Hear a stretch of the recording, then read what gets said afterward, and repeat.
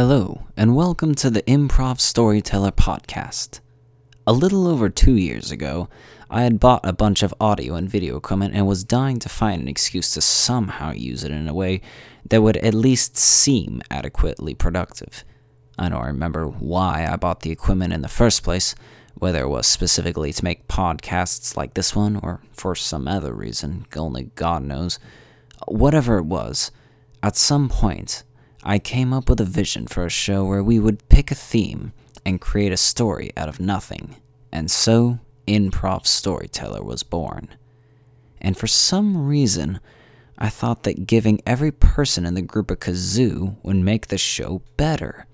Unfortunately, everybody's lack of musical skill, as well as the rampant ADHD that seemed to plague this particular group for some reason, prevented the kazoos from returning to any future episodes beyond the first one. The show was really rough at the beginning. When we first started, we didn't know what the crap we were doing. Our crappy audio quality could only be complemented by our horrible acting. You know how there are those shows where they're so bad that they're good? Well, this ain't one of those shows. Most of the time, this show is just bad. Like, painful to listen to bad. The kind of stuff they use to interrogate captured terrorists instead of waterboarding. But we didn't care. Or at least, I didn't care. To me, this show was all one big experiment. Acting quality was never my target. I just wanted to learn how to use my equipment and practice my voice acting. And eventually, I got my results. I learned how to edit multicam, I kinda got better at audio recording, and my acting, as well as my friends' acting, got better and better over time.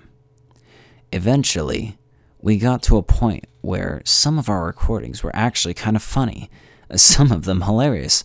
I mean, the show was crappy, but there was some gems hidden amongst the ranks, to which we'd come back 2 weeks later and be like, "Dude, that last video got 10 views!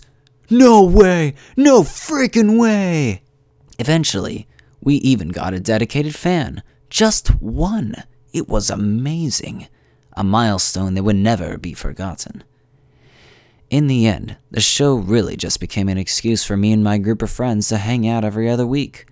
My friends would invite their friends and I'd invite mine, and afterwards we would buy incredibly cheap pizza and reminisce over how bad or good the episode we had just recorded had been. But mostly we would just play video games. Of all that this show did for me personally, I think the most rewarding experience of it all has been to see the friendships that have been created as a direct result of this show. There's really something special about being directly responsible for that, and frankly, I miss that. Though I have moved on to another city and another life, a part of me still does miss meeting together every other week to record a really crappy show that was sometimes really good.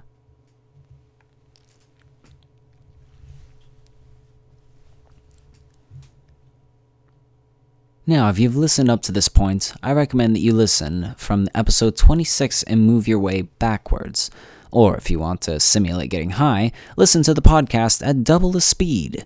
I've never taken drugs, but I imagine that it's similar. It's over quickly, and it leaves you feeling empty inside. And though you don't really want to take more, you really can't stop yourself from continuing on and getting more.